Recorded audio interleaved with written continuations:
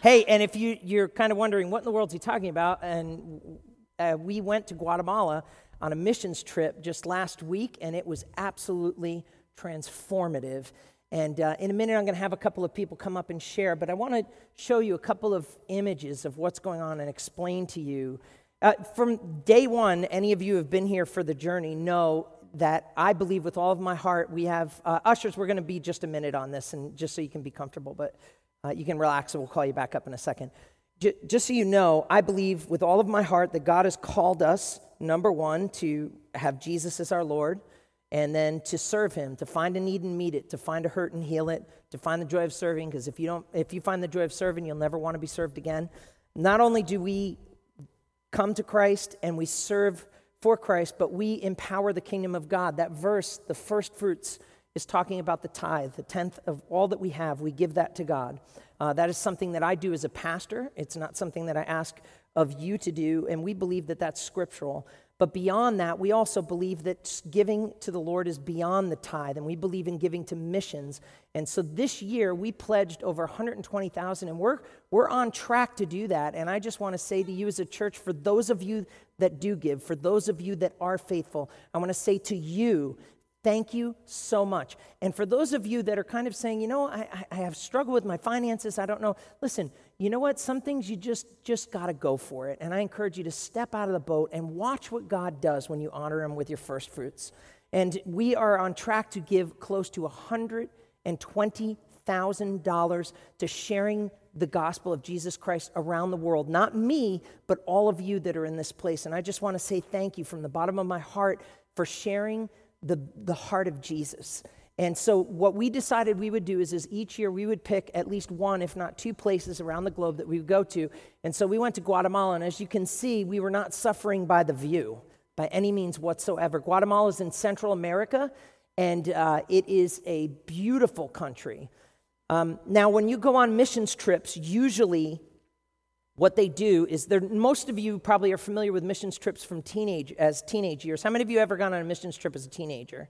So see your hands. And usually what they do is they punish you. They work you all day to the bone. They make you sweat. They put you in rooms without air conditioning or anything like that. Fred and Terry Sanchez were here in October, and they said, we would love to have a group of your people come. And so we did, and we had 8 of us went down to Guatemala. And when we got there, I was expecting to have cockroaches running on the floor and all kinds of worst-case scenarios. And instead, they totally put us up in really beautiful rooms. I couldn't believe it. I felt guilty. And I didn't understand it because every meal was catered. Now, here's the thing you have to understand about foreign countries.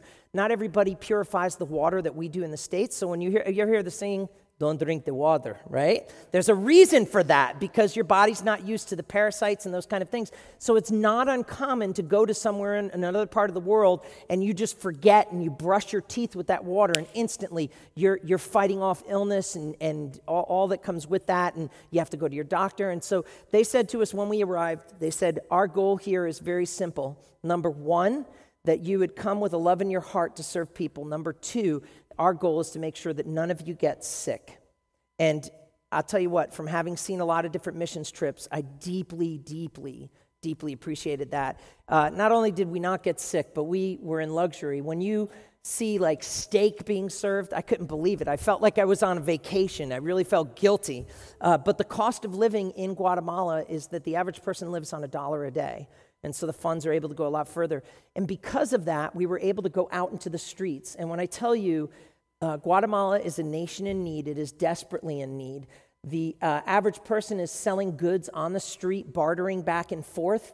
There's a homeless population. And yet, despite the incredible beauty, there's a deep struggle within that nation. Many people live in metal shacks like this, others in adobe huts that are made from mud bricks. This is a church. This is a really nice church from their standards. Some of us come into our church and we're kind of like, oh, I don't know about this or that. This is really nice church. This happens to be on the right is their bathroom and on the left is their children's church. And I said to Fred and Terry, I said, we can help with this. We can help with this. We can make a difference. Wouldn't it be something if our church was able to build a facility for ministry to children in the middle of nowhere? Would that not be incredible? Would it not be blessed? And so we went down there, and we're going to do it. We're going to do it. But I'll tell you what, they need bathrooms too, because this little critter is always opening the door on you. And I was so proud of our community. Let me just say this from the bottom of my heart. I have a doctoral degree. I'm proficient in 3 languages. 2 of them are biblical languages. My education was meaningless there.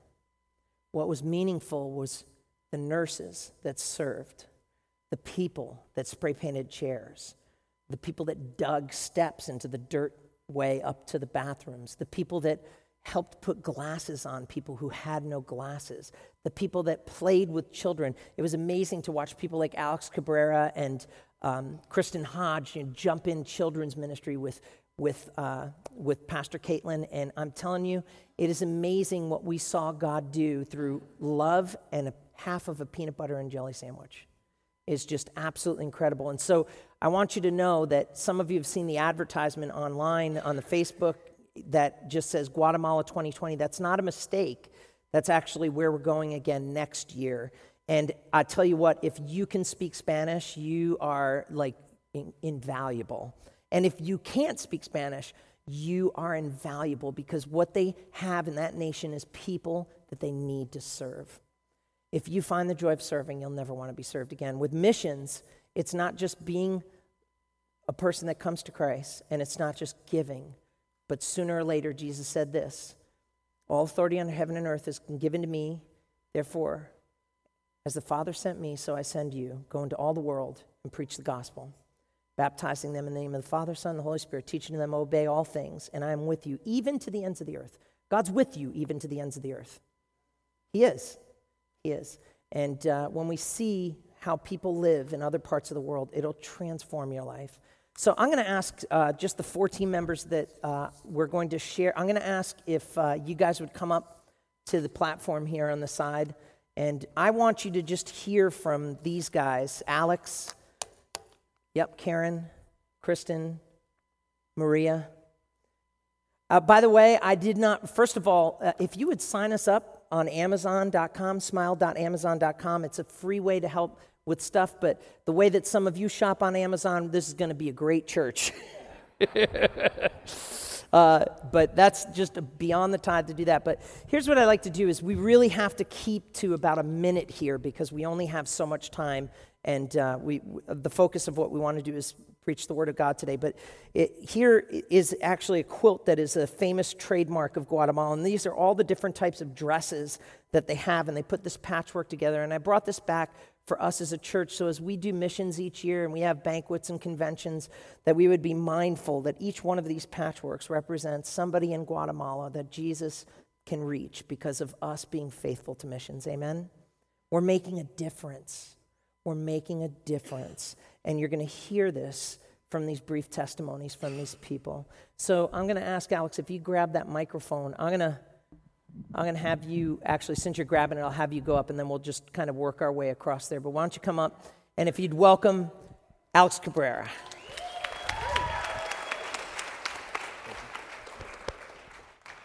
Or as we call him, Alejandro. Good morning, church. It's good to be here today. I'll try to keep this down to a minute, but I saw God do amazing things with me and with the people that we serve there. I feel like a lot of times we go to God expectant, but we kind of want to put him in a box and say, this is what I want you to do for me. And God really used me in the children's ministry. As you can see, a moment of confusion between me and Pastor Kellen up there. And I told my wife I was expecting that God was going to do something for me, but I was kind of telling God, like, I want you to transform me, and I want to come back home a different person. But I saw it a different way, and Pastor Caitlin let me know that she needed my help with the children's ministry, probably less than 10 hours before I had to do it, and I said in my head, I was like, I'm not doing that. I'm like, you're 20-something, I'm 30-something, you're not going to tell me what to do. But then I realized as we were getting closer to the church that we were going to go to, that if I didn't step up, like, these children weren't going to get the message that God had for them. And I saw I told my wife, I felt like I was God's mouthpiece for these kids. And they loved every single thing that we did with them. You could see it in their face and their smile. And it was just amazing to see what God can do when you make yourself available to Him and you just let Him do whatever He needs to do through you.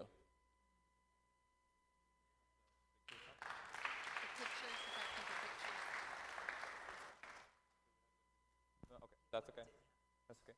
So one of the things that really touched me was one of the churches that we went to, we had already finished the children's ministry, and then this kid came by and he sat next to me, started looking at my watch, and he asked me for a sticker, and I said, I have nothing. We have already given everything that we had for the other kids. And so I asked him a little bit about himself. Pastor Kellen actually challenged me again and said, why don't you talk to him about God, his family. And then I talked to him, and he let me know that, he had no dad. He was just him, his mom, and his two sisters.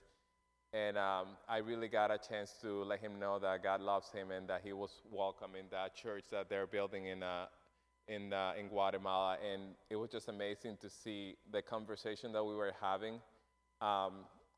That every time that I mentioned the name of God or Jesus, I could see his face light up. That was just priceless. And I just want to encourage, like Pastor Paul said, to continue giving to missions. It's really amazing to see how far your mission contribution go. And like he said before, and I'll close with this, generosity has nothing to do with how much money you make or how much money you don't make. Generosity has a lot to do with where your heart is.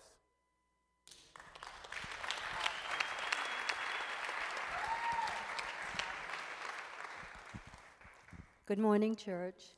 I went not expecting anything. I just went open. And my trip started when I locked my cell phone in my car here at the church.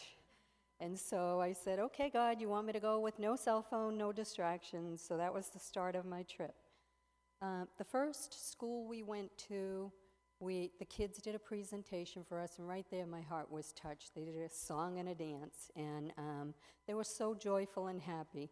After they sat down from that song and dance, I noticed that there was one little girl who sat by herself, whereas everybody else was in groups of 2, 3, with mothers present. There was nobody with her, and that touched my heart.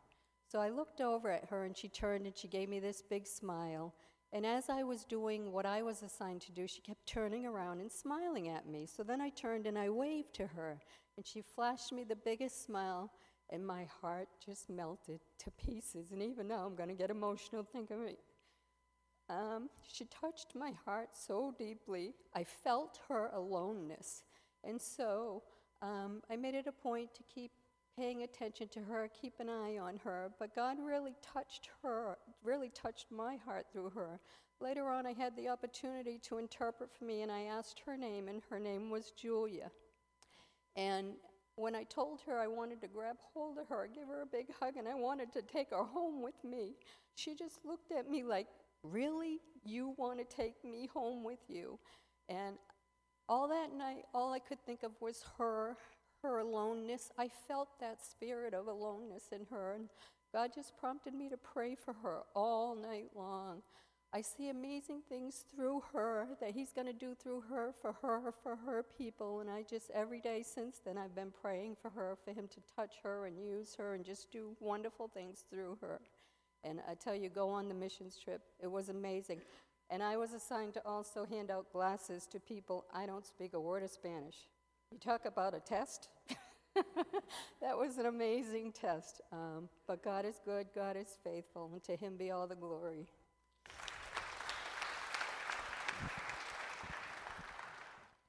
Good morning, everyone.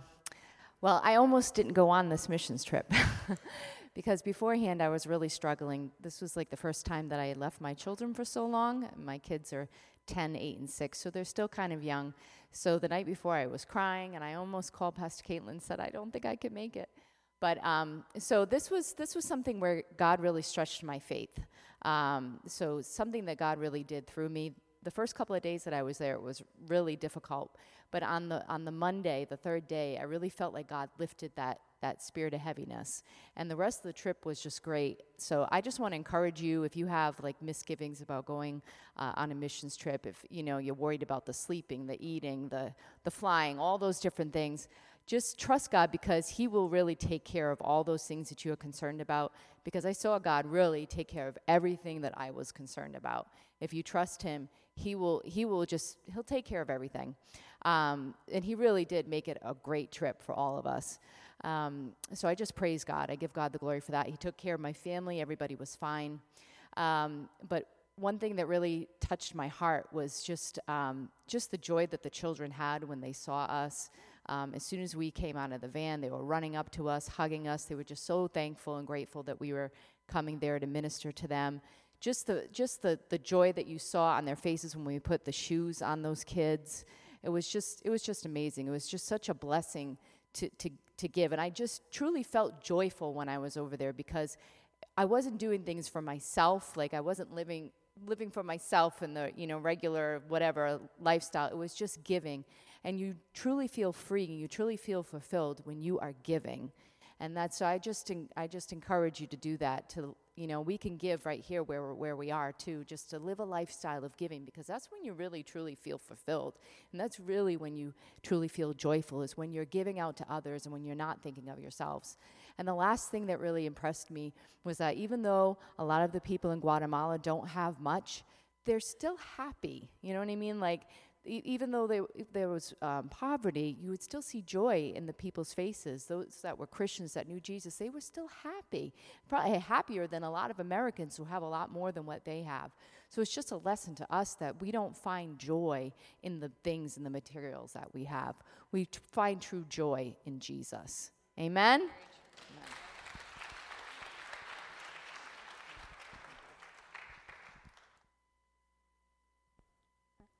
Wow.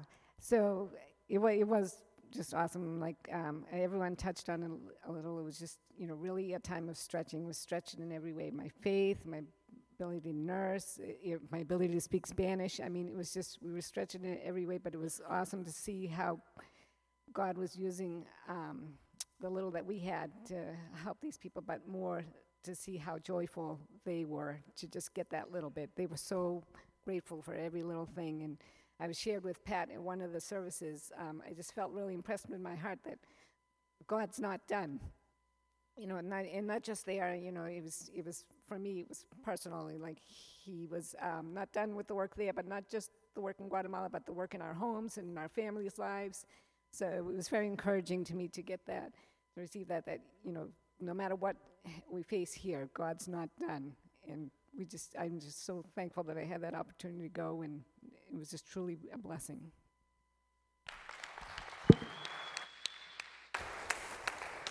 Can I tell you, I grabbed 4 of you. Pat, I have to give you an opportunity in the future to share, and there were a couple others. But can I just tell you, like Maria, Pat, like the nurses that were on this trip were superstars. They were. It was like my doctoral degree nullified, worthless. Nothing. It was them sitting in the medical clinic. Those of you that spoke Spanish, it was like you had a superpower of flying. It was incredible. And I really believe like that's prophetic for us. God speaking into our future of the heart and will of God, that He's not done with us yet, that there are many of you out there that you've sat in the pew of a church and He wants you to sit in the place of a missionary to expose you to see what you're doing. Everything that we have given, everything that we have shared, everything that you have contributed to. We were putting shoes on the feet of children that you paid for. You paid for those shoes. Why not be the one that God uses to put those shoes on those children next year? Why not be, like Alex said, the mouthpiece that's for those children and for those people? God can use you. I'd love for us to just stand, and we're going to pray a prayer very briefly here. And I'm going to ask if Maria would translate it in Spanish in honor of just where we went. That the Holy, I'm really stretching you now, huh? Yeah. She's going to slap me when your heads are bowed and your eyes are closed. But I want us to just pray that God would. You have to speak slow. I will speak slow. Hello. Hola. Pray with me. Ora con nosotros. Dear Jesus, Señor Jesús, thank you. gracias. Help us to find the joy of serving. Ayúdanos a encontrar la felicidad en sirviendo a otros. We say to you right now, Te decimos ahora, if we're not giving to missions, si no estamos dando that we will. I need Alex. A las misiones. Ajá.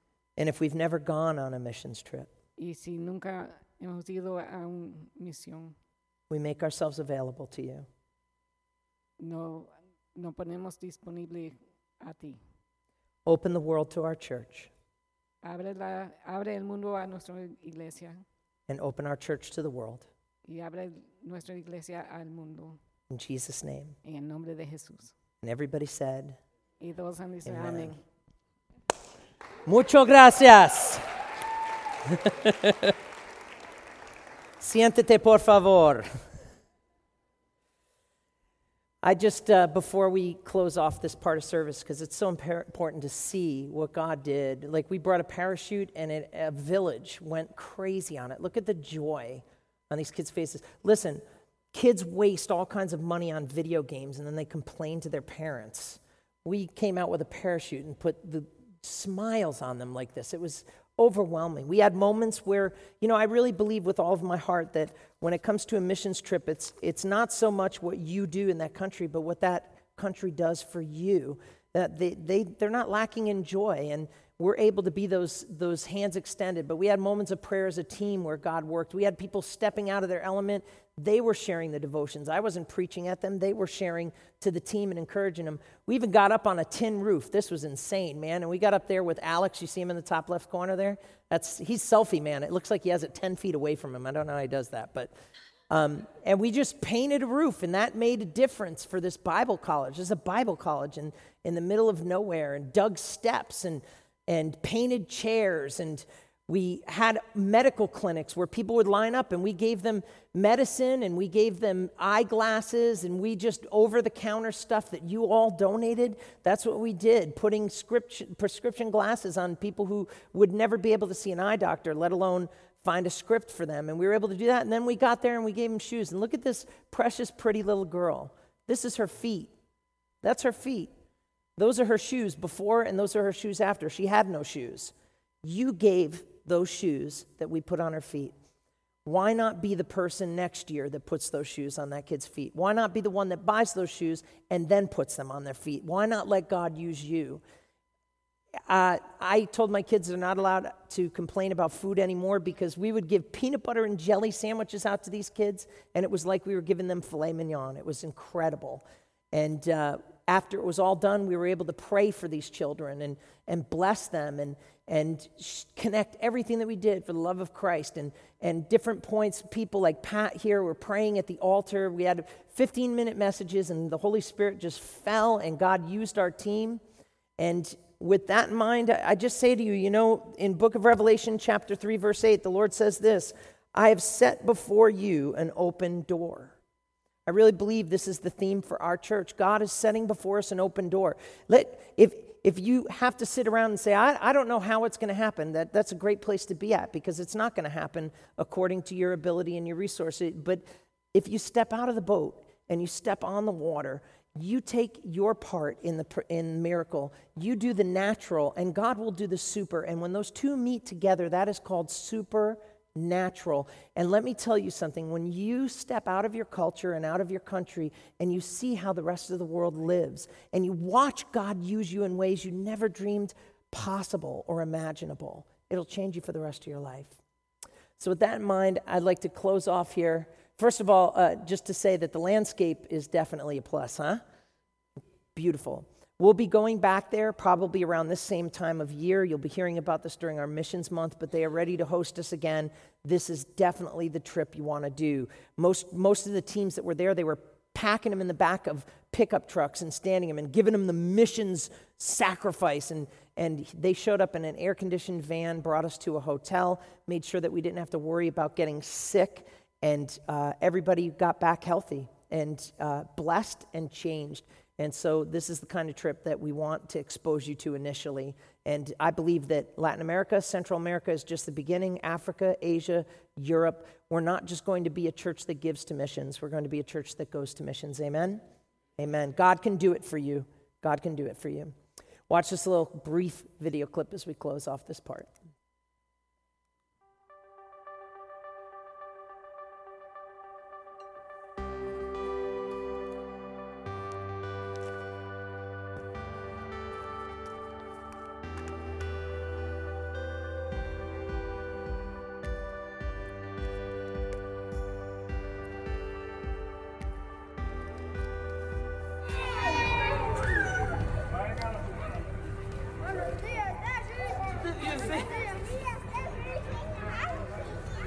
Every time I come, I cry.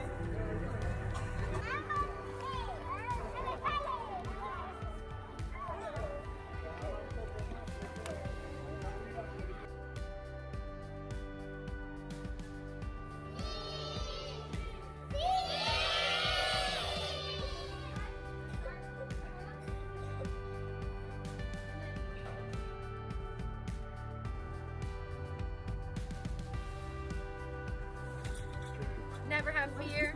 Always follow the Lord. And always trust Him. That's it. What are you getting ready to do? Zip line.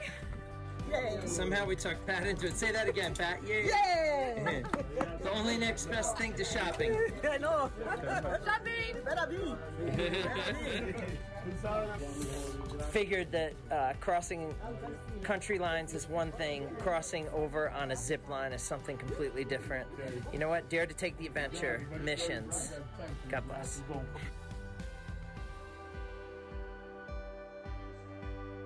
Amen. Guatemala 2020, encourage you to start saving, to start praying. Join us. Because if you find the joy of serving, you'll never want to be served again. Amen? Amen. Awesome. I'm going to ask the ushers to come forward at this time as we take up our morning tithe and offering. Faith, promise pledges, missions, giving, building fund pledges. As you can see through the building, we're still under construction. Got a couple of things I need to share with you after we do this, but we're going to pray that God would bless what we give. I love how Alex said it. It's not how much we give, it's that we give and that we give to the kingdom. God has given us so much, and we believe that He can do more with 90% in our life and honoring Him with 10% than we can holding on to all of it. Encourage you to take that step. If you've never taken that step, trust the Lord with your finances and bless it.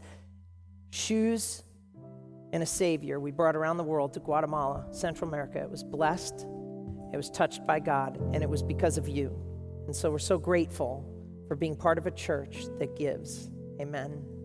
Pray with me. Father, right now in the name of Jesus, we thank you and we praise you for what you're doing, not only in Guatemala, but in all of the countries, 28 plus countries around the world, that we have staff members. They're not in this building, but they're on the field sharing you and sharing the love of Jesus with people that need to know who you are. We just thank you for saving us. And Lord, we want to say thank you by doing what you would want us to do, sharing you with the world around us. Lord, we just pray that you would help us to see the opportunities before our eyes, not just on the other side of the world, but also with the people in our life, that we would always bring the conversation to you. And we'd be mindful that everything that we have in our life is because of you. We're grateful. We're so thankful for your love. We just aren't lovable, and yet you've chosen to love us. We're not valuable, and yet you've placed such a high price on us. We're grateful for that. And to that we give so that your word can reach people around the world. In Christ's name we pray. Amen. Thank you for your faithfulness in giving. God bless you as you give this morning.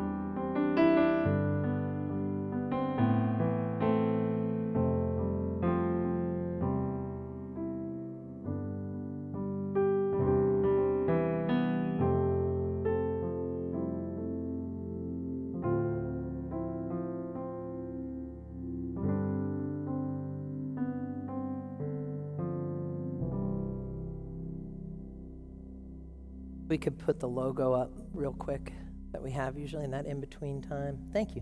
That was really quick. Lucas, by the way, can we thank this young man up there clicking those slides, so classy.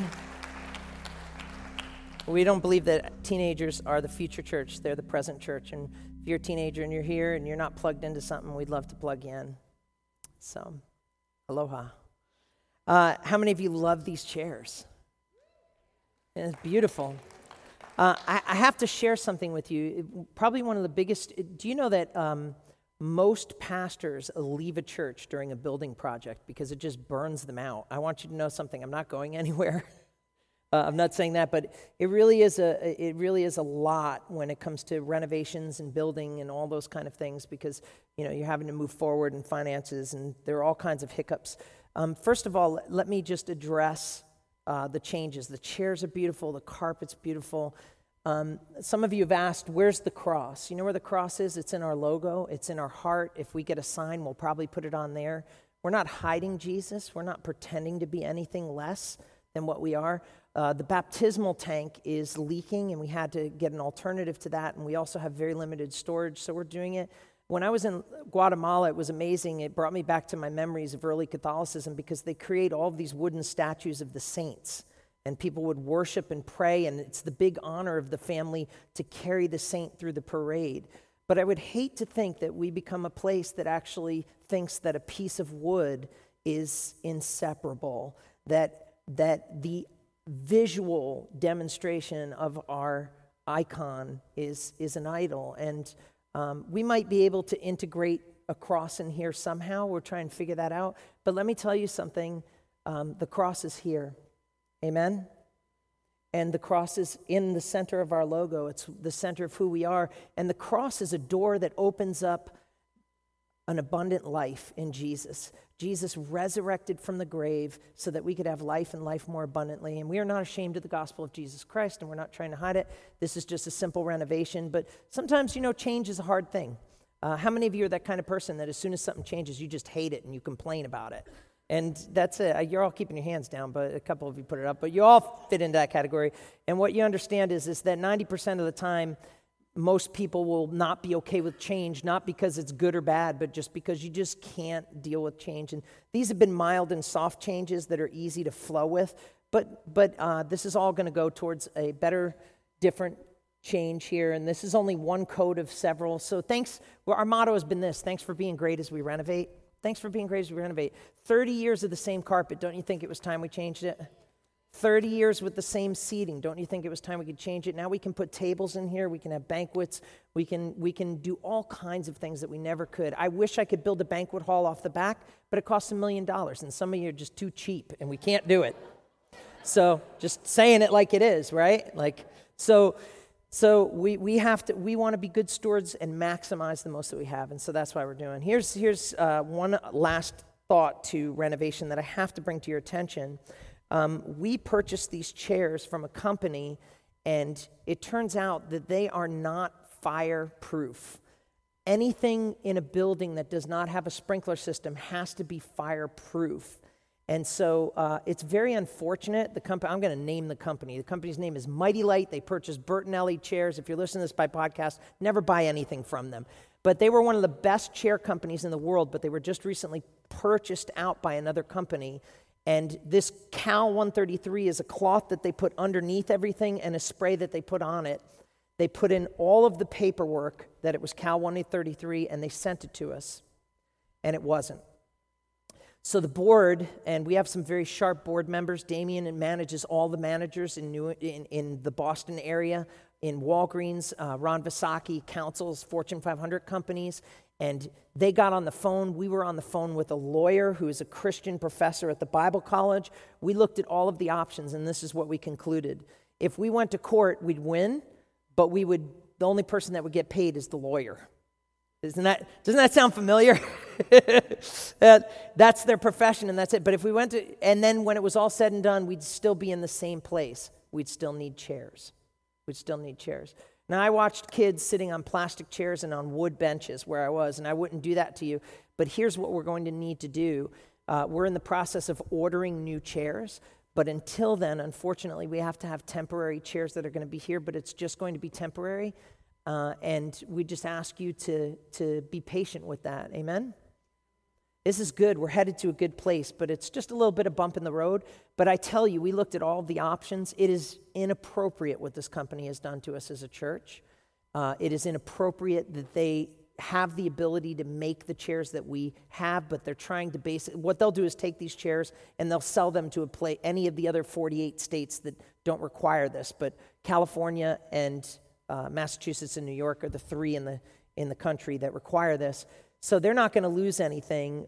We're going to be inconvenienced with about 4 to 8 weeks of not having the chairs that we want, but that's okay because we're here for Jesus, right?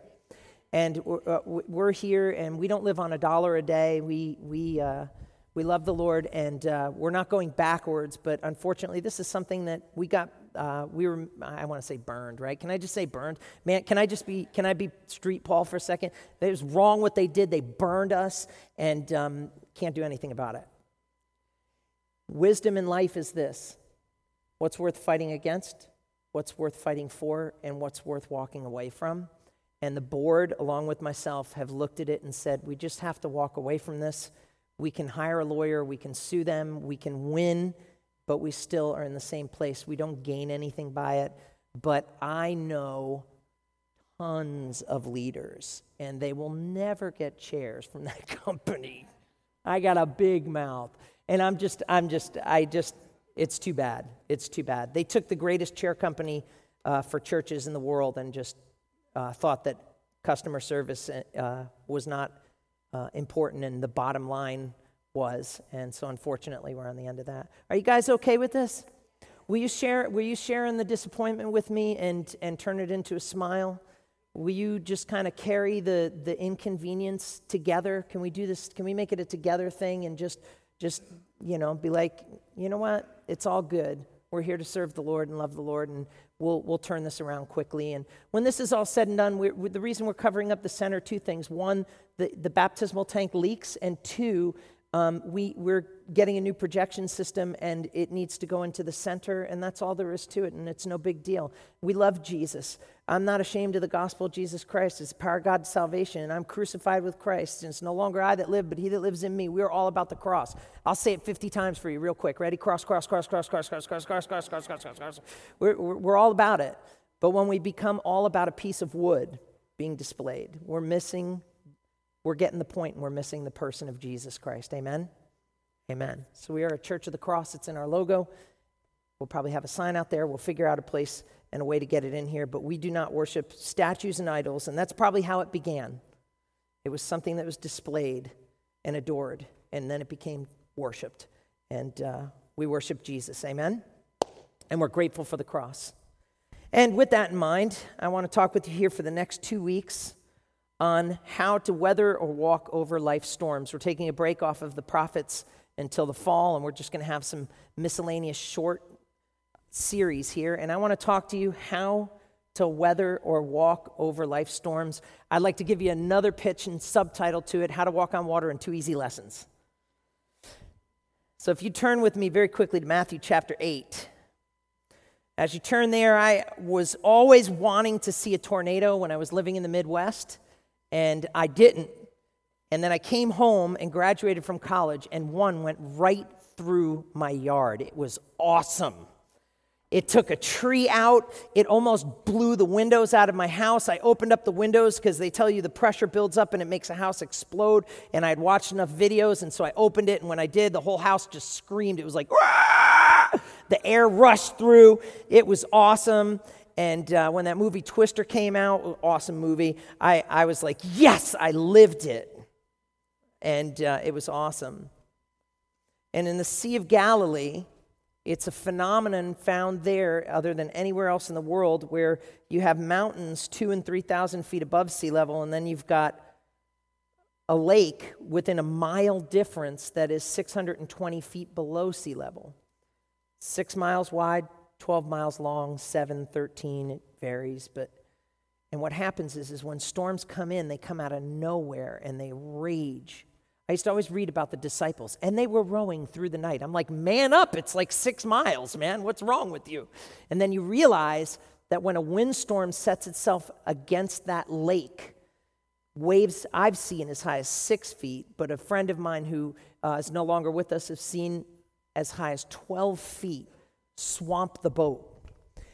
And it makes it look, this is actually the Sea of Galilee. Somebody superimposed a picture of a boat on there, but that's kind of like what happens. So it's easy for, if you turn on the wrong angle, one of those waves gets in there, it's all over. And in fact, they even found a boat, they call it the Jesus boat. It doesn't look like much anymore. It looks like a burnt matchstick. But it's supposed to be one of boats from the time of Jesus, and it shows the size that's similar to that. And what's amazing is that Jesus said to the disciples, let's go to the other side. It's found in 3 different places, but I want to read the one in Luke chapter 23. Here we go. Chapter 8, verse 23. And when he got into the boat, his disciples followed him, and behold, there arose a great storm in the sea, so that the boat was being swamped by the waves, but he was asleep. And they went and woke him, saying, save us, we're perishing. And he said to them, why are you afraid? Where, O you of little faith? Then he rose and rebuked the winds and the sea. There was a great calm, and the men marveled, saying, what sort of man is this that even the winds and the waves obey him? Now, normally you'd focus on this story, but to really get an appreciation for this story, you have to understand that it's written in Matthew, Mark, and Luke. It's kind of like you ever see a car accident and you get different witnesses, and then what one misses, the other gets from a different vantage point. They see something. Mark is really a heavy contributor for a different perspective because he tells us that it was nighttime, it was evening. He says that it was Jesus that told them to go to the other side. That's important. He says that Jesus had a popularity rave mass crowd around him, and rather than ramping it up and taking it to the next level, he says, all right, peace, I'm out of here. And he leaves the popular crowd.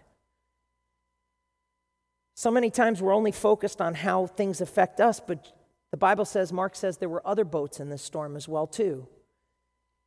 And then what's amazing is that while Matthew says that Jesus said, why are you afraid, O you of little faith? Mark gives us a contribution that says that he even was very pointed with it. And he says, listen, don't you care that we're perishing? The disciples are like, don't you even care that we're perishing? Do you care, God? Don't you care about the storm? Don't you care about this difficulty? It was as if they're saying this person that they chose to follow, this person that they bought into, this savior of the world. Now all of a sudden a little difficulty comes and they're like, you don't even care. You don't even care. And Jesus looks at him and says, if you're going to follow me, you need to follow me through the storm. See, to really get the power and the effect of this story, we have to go back. You see, a lot of times when we read this passage, you'll think to yourself, what's the point? Jesus says to the wind and waves, peace, be still, and they calm. That's the point. Jesus is Lord over nature. Other times we read this story and we think, oh, it's about difficulties and all those different kinds, and maybe, I don't know. But really, Matthew gives us the key of what he's really talking about, and that's what I want to walk you through. Jump back with me to verse 14. Chapter 8, verse 14. When Jesus entered Peter's house, he saw his mother-in-law lying there sick with a fever, and he touched her hand, and her fever left her, and she rose and began to serve him.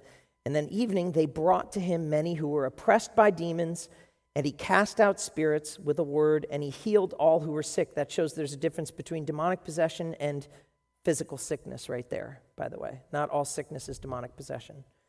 This was to fulfill what was spoken by the prophet Isaiah. He took our illnesses and bore our diseases. How many of you can say amen to that? We have people in this church that God has healed of cancer. God has touched them. And let me tell you what, God is a healing God. Now, when Jesus saw a crowd around him, he gave orders to go to the other side. I don't know about you, but when I saw a crowd, I'd be like, we're going to pump this up. We're going to take it to the next level. We got some momentum going, This is where Tony Robbins jumps out and says, you can be a millionaire, and take it to the next level. But no, what does Jesus say? He says, no, it's time to split. It's amazing how God functions. The time where you think it should go to the next level, it's time to move on to the next thing. And this is what is really important in our story here. It's the people that come up to Jesus. First one, a scribe came up to him and said to him, "Teacher, I'll follow you wherever you go." Jesus said to him, "Foxes have holes, birds of the air have nests, but the Son of Man has nowhere to lay his head." Now, let me tell you this. If you look in the book of Mark, it's really cool. I found this. This is why I love the Greek language. And if you look at Mark chapter 2, verse 1, it's the one place in the New Testament that shows us that Jesus was not homeless. He had a home. In fact, when he was in Capernaum, it says that he called that his city, which meant he had residency. And when he came back from one of his trips, all the people crowded his house to see that they would heal. Remember the story of the paralytic that was lowered through the roof? They rip up the roof. This is where it's coming from. They find out that Jesus is there. They rip up the roof. I always wondered why the guy didn't freak out over the roof. It's because it was Jesus' roof. Because Mark tells us that they realized that he was at his house, or the way the Greek would word it would be, he was in the house of his. He was in his house. So when Jesus is saying this to the man, he's not saying, "Hey, listen, if you want to follow me, every single one of you is going to be homeless." How many of you are homeless here? No, let me actually hold on that, because every once in a while we do have some of us that are here that aren't within a home. And if that's you, by the way, we want to talk to you after service. We want to help you. We even have a bag that we keep in the back that one of our parishioners put together for people with all the necessities. So I mean that with all my heart. But when Jesus was saying this, he wasn't saying, "You're going to be homeless if you follow me." He's saying, "Listen, it's going to be hard to get rest, because I'm going to expect things of you and I'm going to call you to go into places and do things that might challenge your idea of what peace and rest is all about. In other words, I'm going to inconvenience you. I'm going to disrupt your life, not because I want to mess it up, but because I want to save the world around you." Jesus didn't come and die on the cross to give us a cush, beautiful life. He died on the cross so that he could reach us and that we in turn could reach other people. Amen? That's what that missions trip was all about. But then another person comes up to him. Look at this. Page turned on me. All right. Second person. Verse 21, another disciple went up to him. "Lord, first let me go bury my father." And Jesus said to him, "Follow me and leave the dead to bury their own dead." Now, how many of you read this and it's like, wow, that's really harsh, Jesus. That's like so wrong. Like you just basically said, don't bury your dad. Well, to really understand this verse, you have to understand how things work back in Bible days. This is the way they buried people in the time of Jesus. When you passed away, they laid you inside a cave like this, and they laid you on a stone. This is where they would lay somebody like this, and they would leave them there for 1 year after they passed away. And then a year later, the oldest son would return, and if in that case, the oldest daughter, if they had no sons, would return, and they would take the bones, and they would put them in a bone coffin called an ossuary, which was no wider than your hip and no longer than your femur, which is the widest and longest bones in your body. And they put the bones in these boxes and they slid them into those slots. This is how the burial of Jesus and the tomb of Jesus was.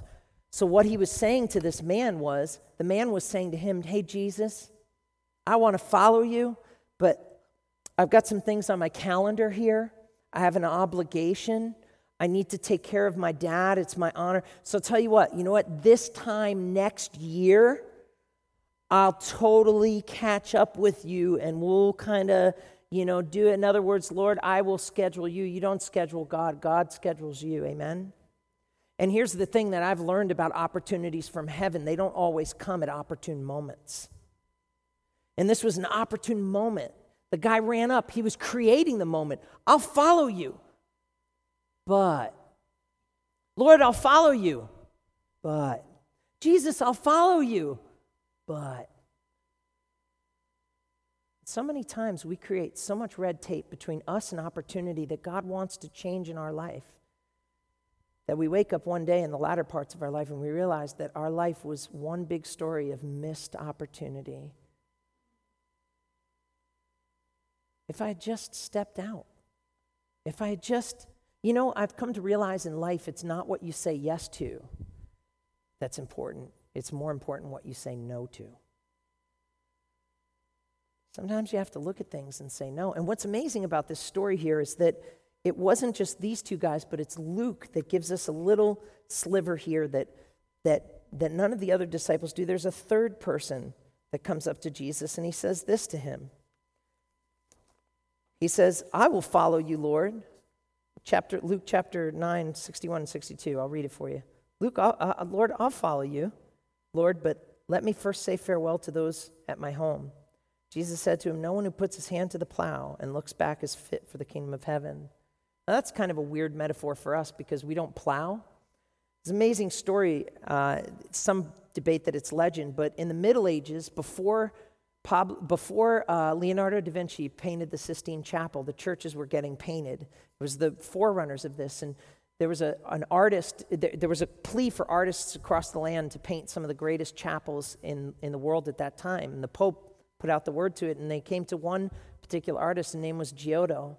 And Giotto, they came to him and they said, "Can you show us some of your painting? You know, it's like a bid for a job." He goes, "Sure." And he takes a brush. He paints a circle, and he says, "Give this to the Pope." And he ended up getting the job because he drew a perfect circle. It's almost impossible to draw a perfect circle. And it's difficult to draw a straight line if you're always looking over your shoulder, if you're always looking back. When Jesus says anyone who puts their hand to the plow and looks back is not fit for the kingdom of heaven, what Jesus, listen, tell you what, and let me just speak to different struggles in your life. Whatever it is that has owned you, and it's different strokes for different folks. It could be vodka, it could be heroin, it could be toxic relationships, it could be worshiping a career like a god, it could be a destination disease. But when you come to Jesus, you need to be looking forward in front with your life. And when you do that, and this is something, those of us that are older, this is the danger. When you move your life from dreaming forward to memories in the past, when your memories of the past become greater than your dreams moving forward, you're missing the point of the life and the abundant life that Jesus has for you, that he can still do great things through your life. But when you serve Jesus, you put your hand to the plow and you look forward and you say, "Lord, what do you want me to do? Where do you want me to go? How do you want me to be? What do you want me to say? Lord," and you realize that those opportunities of fruitfulness come from when your faithfulness, when you follow Jesus. And then Jesus comes up to the disciples and he says to them, "Let's go to the other side." Which brings us into the story that we just read.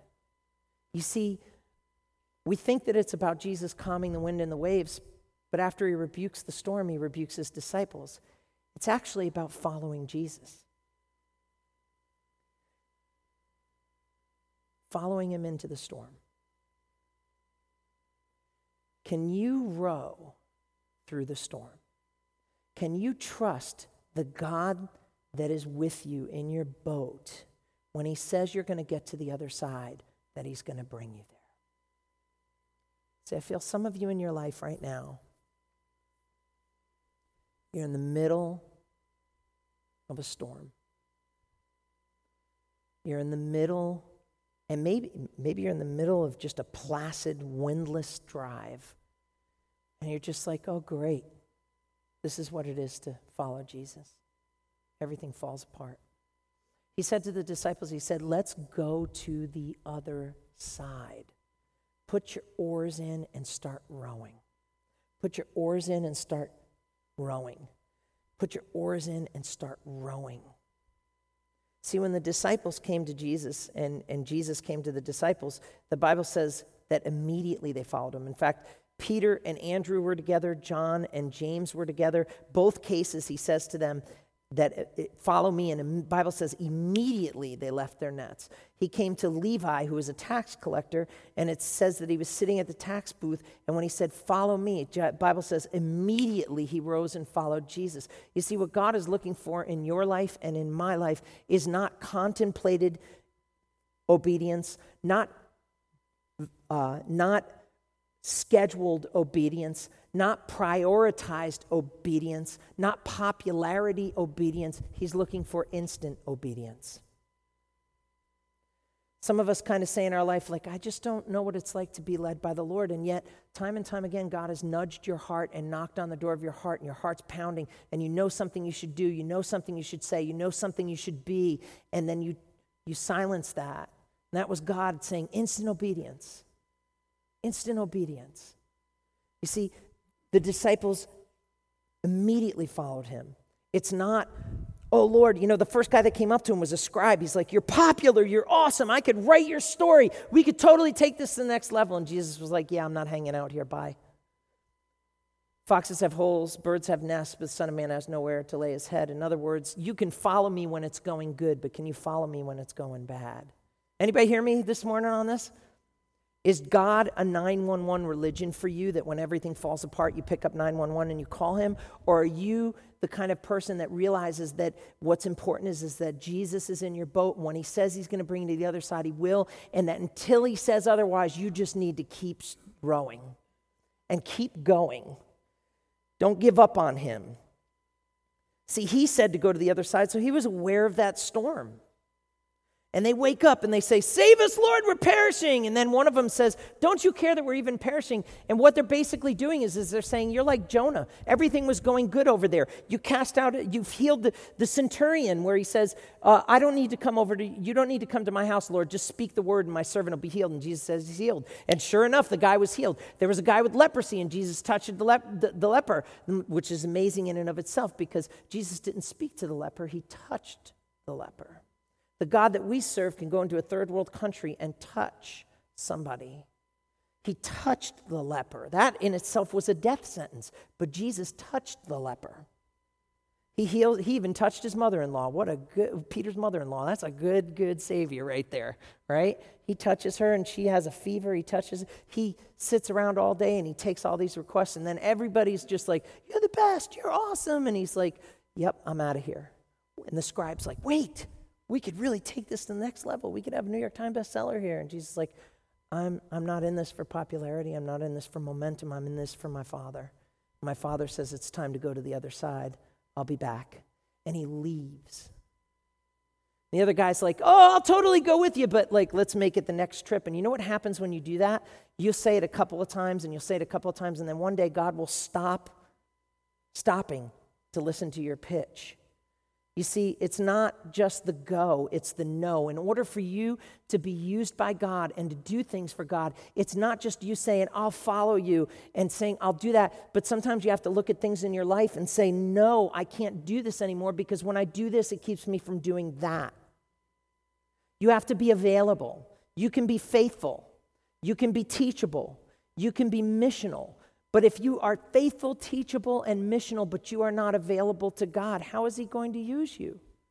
And you wonder, why have I not sensed God's presence in so long? Because you haven't been available to him. See, God looks for vessels that will put themselves up to him and say, oh, God, use me, fill me, just work through me. And God's like, you bet, I'm looking for that cup. And he's not looking for gold and silver. He'll take ordinary vessels like you and me. In fact, he takes pleasure in using people ordinary like us, because the glory and the attention isn't on the vessel, it's on what's inside of it.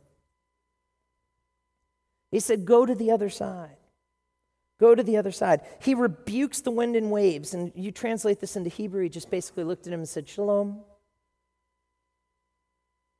Peace be still.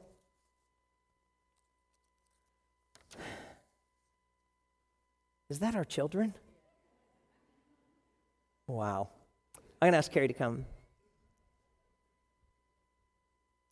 $1 million to build an addition off the back. Anybody? Any takers? Oh, Lord. Please. We will be faithful with every inch of this building.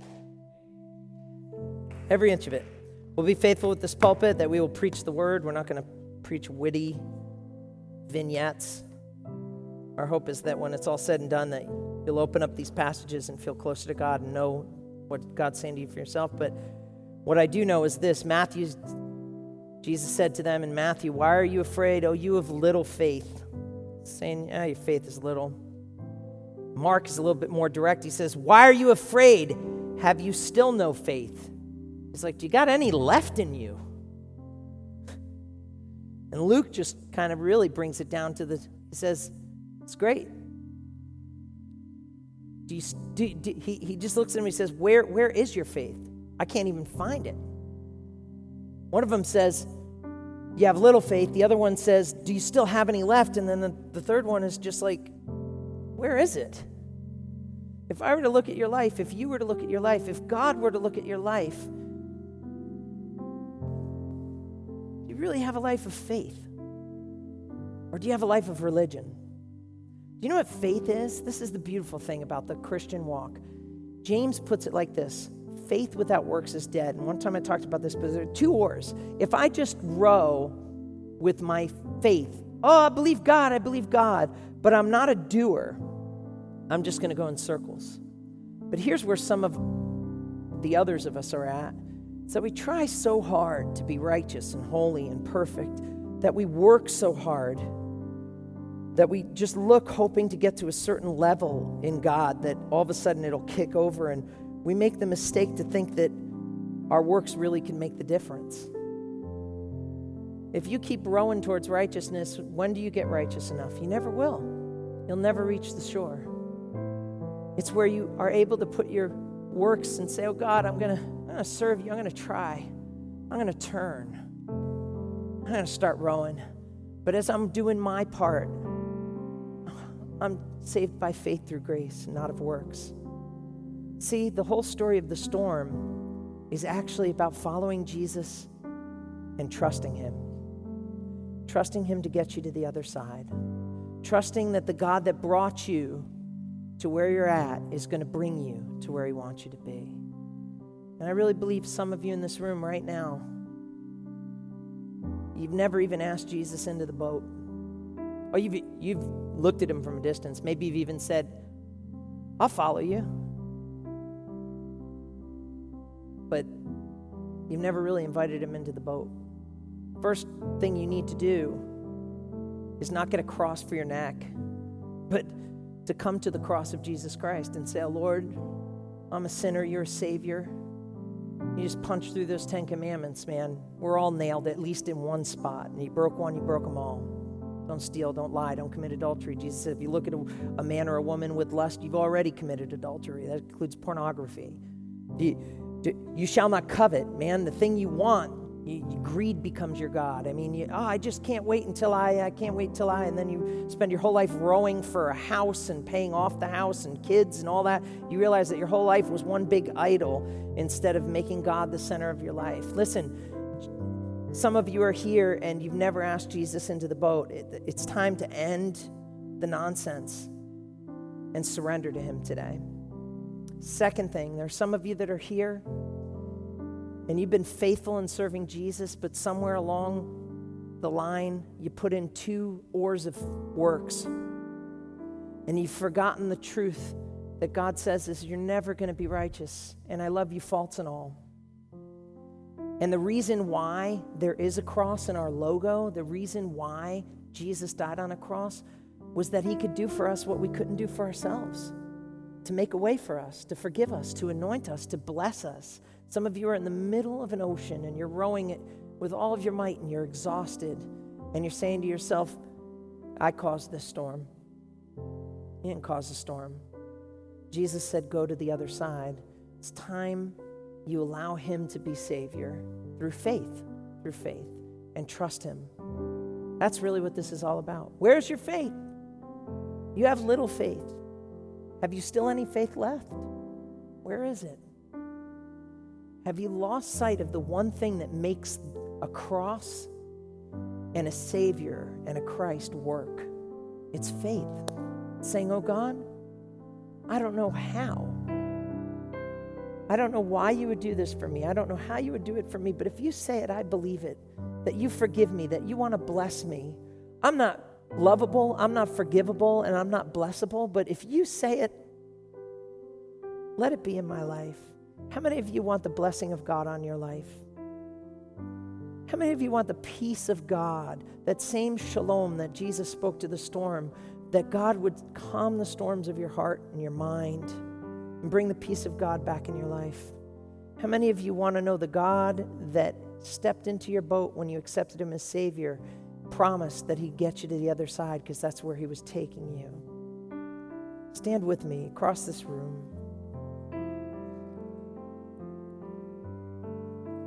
I believe some of you have struggled for a long time, and God's going to give you peace as we pray here today in a way that you haven't had it in a long time in your life. because he loves you, because he cares for you. He knows what you're not. He knows what you are. You need to do some turning. You need to turn from that nonsense. You need to row in the right direction, but he's not going to reject you because of your shortcomings. He wants to help you. Let's pray this prayer with me. Dear Jesus, you're a Savior. I'm a sinner. Come into my heart. Come into my life. Forgive me of my sin. This is for those of you that are in the middle of that storm. Dear Jesus, remind me that I am saved by faith through grace. It's not of my works. It's a gift of God. Thank you for saving me. The God that called me to the boat is going to bring me to the other side.